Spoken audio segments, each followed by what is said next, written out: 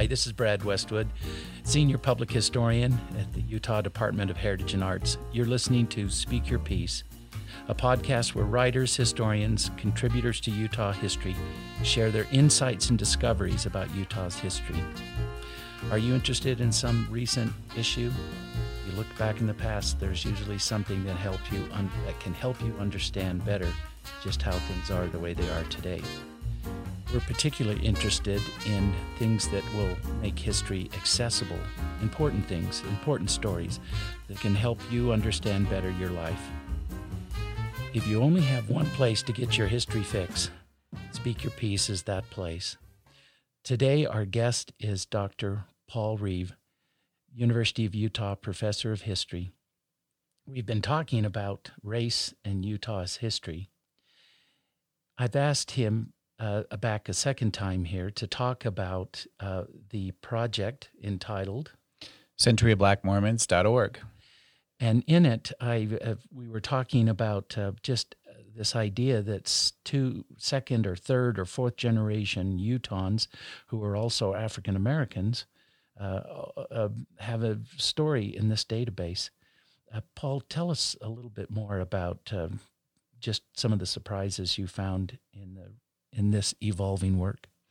So one of the things we do in the database is we attempt to document location of baptism. So the database includes a map feature where we just pinpoint the location of baptism.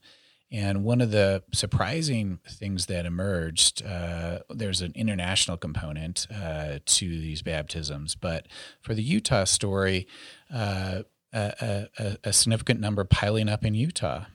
So I think we're up to around 25 baptisms in Utah. And what I guess I didn't anticipate was the fact that we would be documenting second, third, fourth, and even fifth generation Latter-day Saints. So it's not merely those pioneer converts to the faith, but they pass the faith on. And for example, Jane Manning James, the last known descendant that we have in the database who died as a practicing Latter-day Saint, passed away in 1998, and that was a fifth generation descendant of Jane Manning James. The same thing goes for a prominently known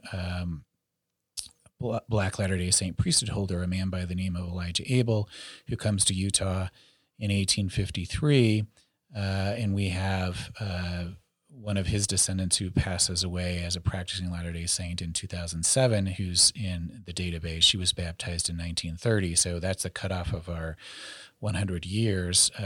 And so, in other words, we have this multi-generational nature of the faith, and the baptisms of those descendants are taking place in Utah. The other thing that I should just point out, obviously there are Black immigrants or Black migrants to Utah who aren't members of the LDS faith, and their stories are crucially important to Utah history as well. This particular project, we're simply trying to document those of the Latter-day Saint faith, but we also trace faith transition. So if they leave the Latter-day Saint faith, we document that as well. And so those are a part of the stories that are included as well. And some of those Black Latter-day Saints leave and transition to become Baptists in Utah or members of other faiths in the state. And obviously their stories are ever as much as important as those that we are including here, and we trace those faith transitions out of the Latter-day Saint faith when we can document that as well. One thing I think is interesting is just how permeable interaction with the church is, and people coming and going, multiple generations who are Utahns, who, in fact, in some ways, I think that's characteristic of Utah is that there are many different generations that are engaged in different religions, and then sometimes they, mix it up again. I mean, that's a Utah story, and that's the case here with these people whom you've gathered information on. Do you have a story or two about some of these people that would be fun to hear? Sure. Your listeners may be interested in, for example, Ned and Susan Lagrone.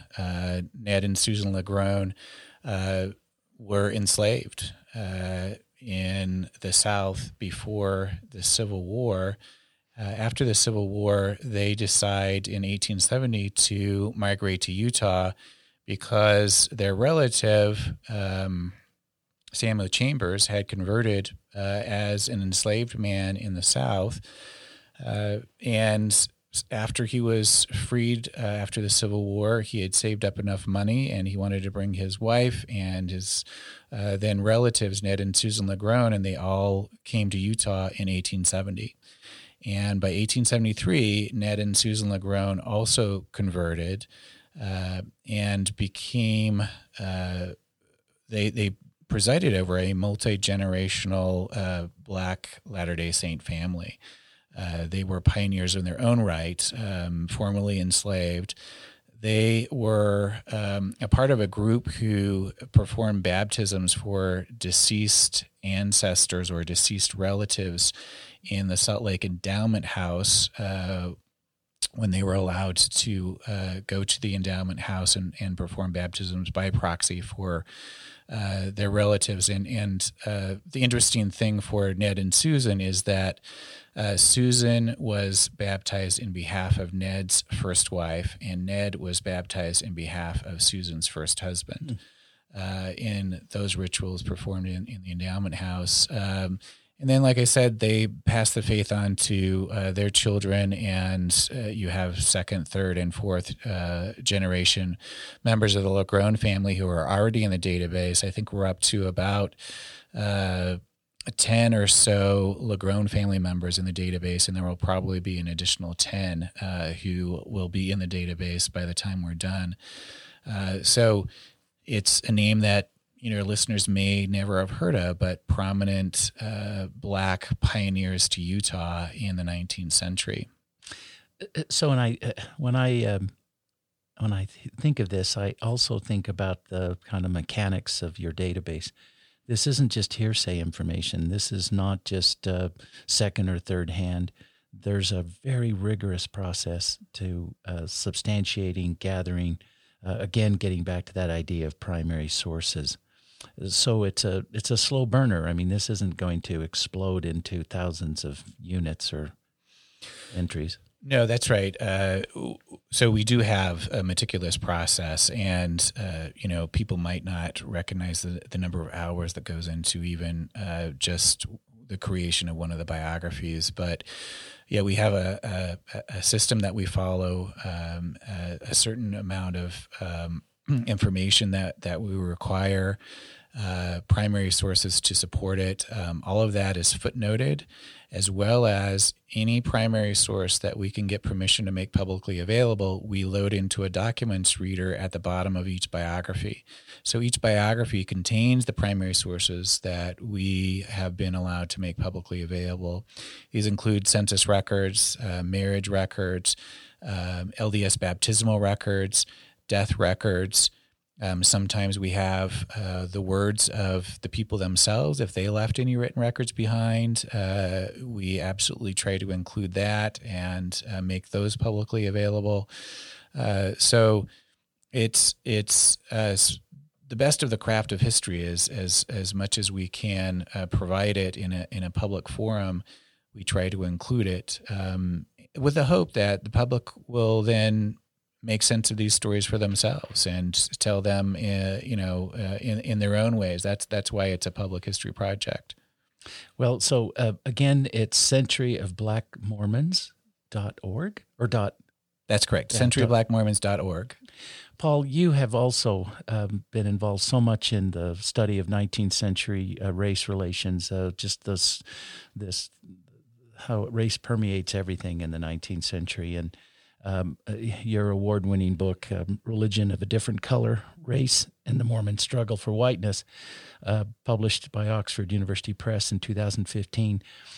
I want to have you talk about that thesis, about the thesis of this book, and just how Mormons were kind of considered also in a sort of race sense. Could you talk a bit about that, please? Sure.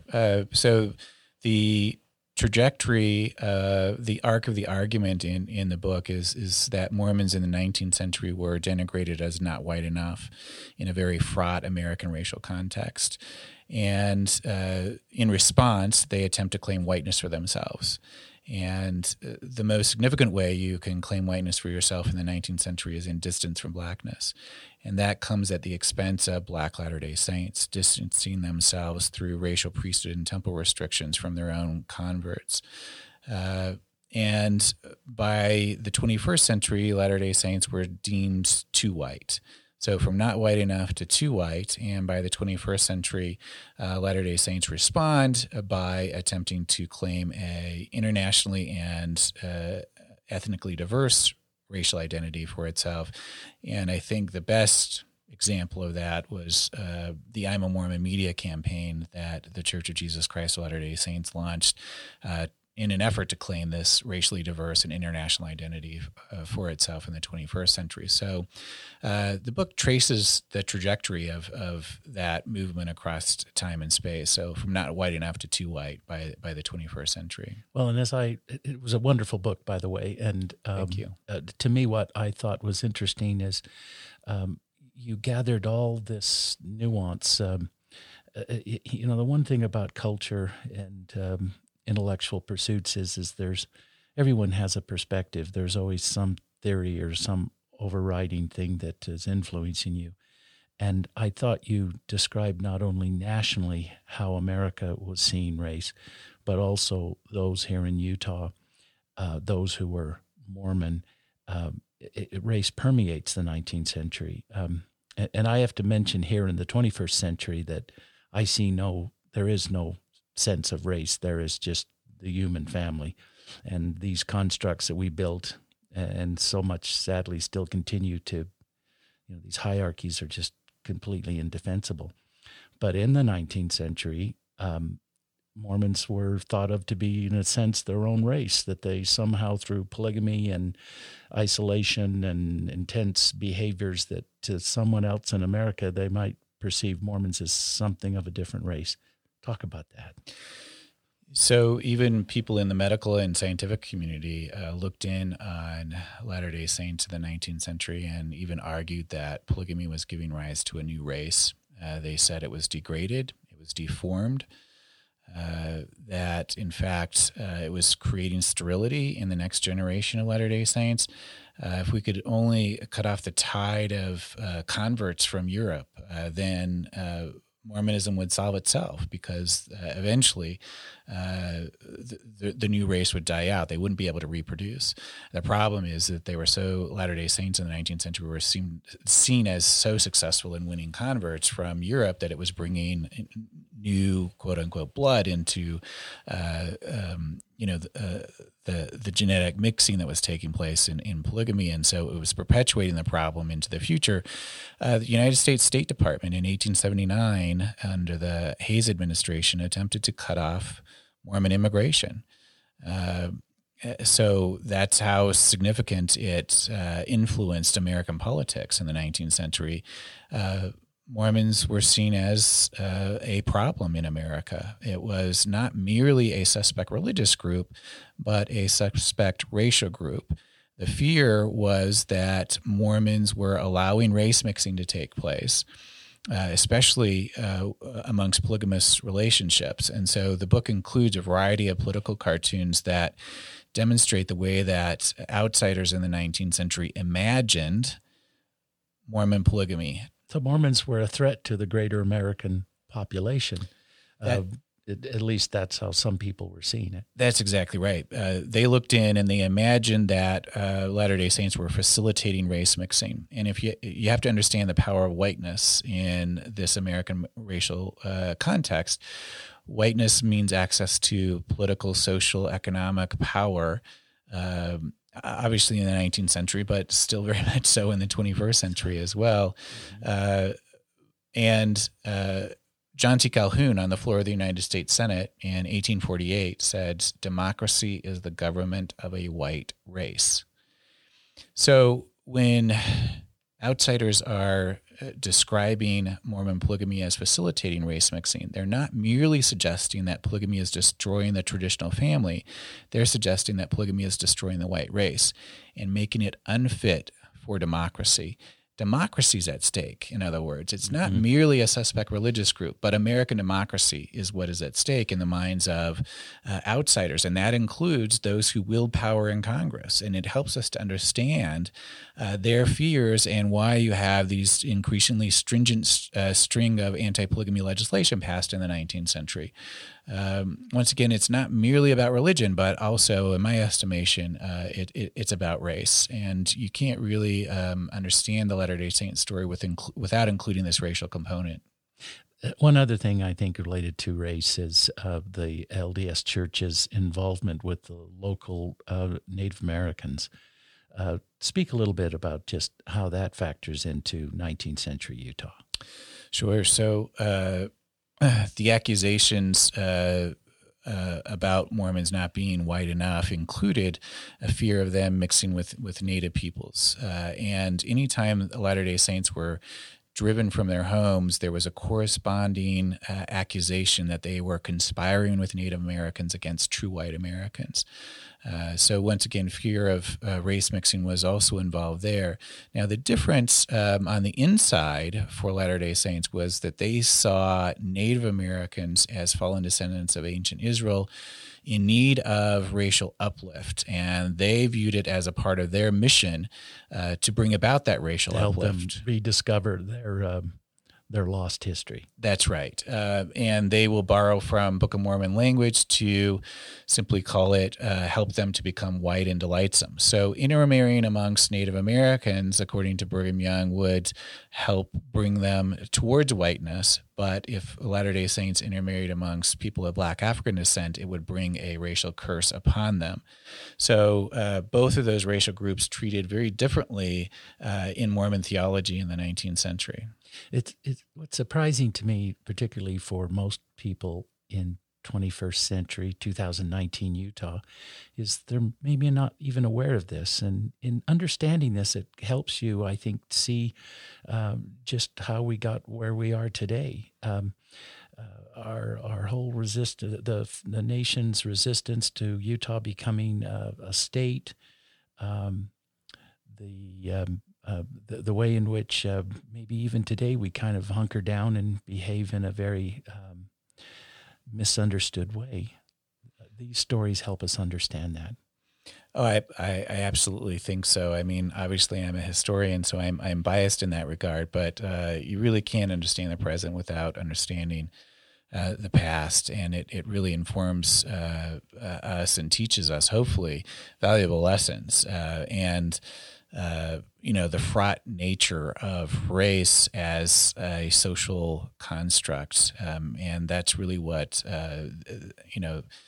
this study lays bare is if you can racialize a group of largely white Latter-day Saints as somehow not white, it should help us to understand that race is what we make up in our mind. It's not a biological reality, but it's just simply what we've used to create a hierarchy to disadvantage some groups. Some way of creating the other. Exactly. You create them as another, suggests that you are therefore justified in discriminatory policies against them. So in closing, Paul, I see the power of history as sometimes being painful for people. Sometimes it can make you angry, but or help you understand and see vistas far and wide. Having that opportunity to examine the past, read some really good peer-reviewed, careful, thoughtful, defensible history can help make life richer, better.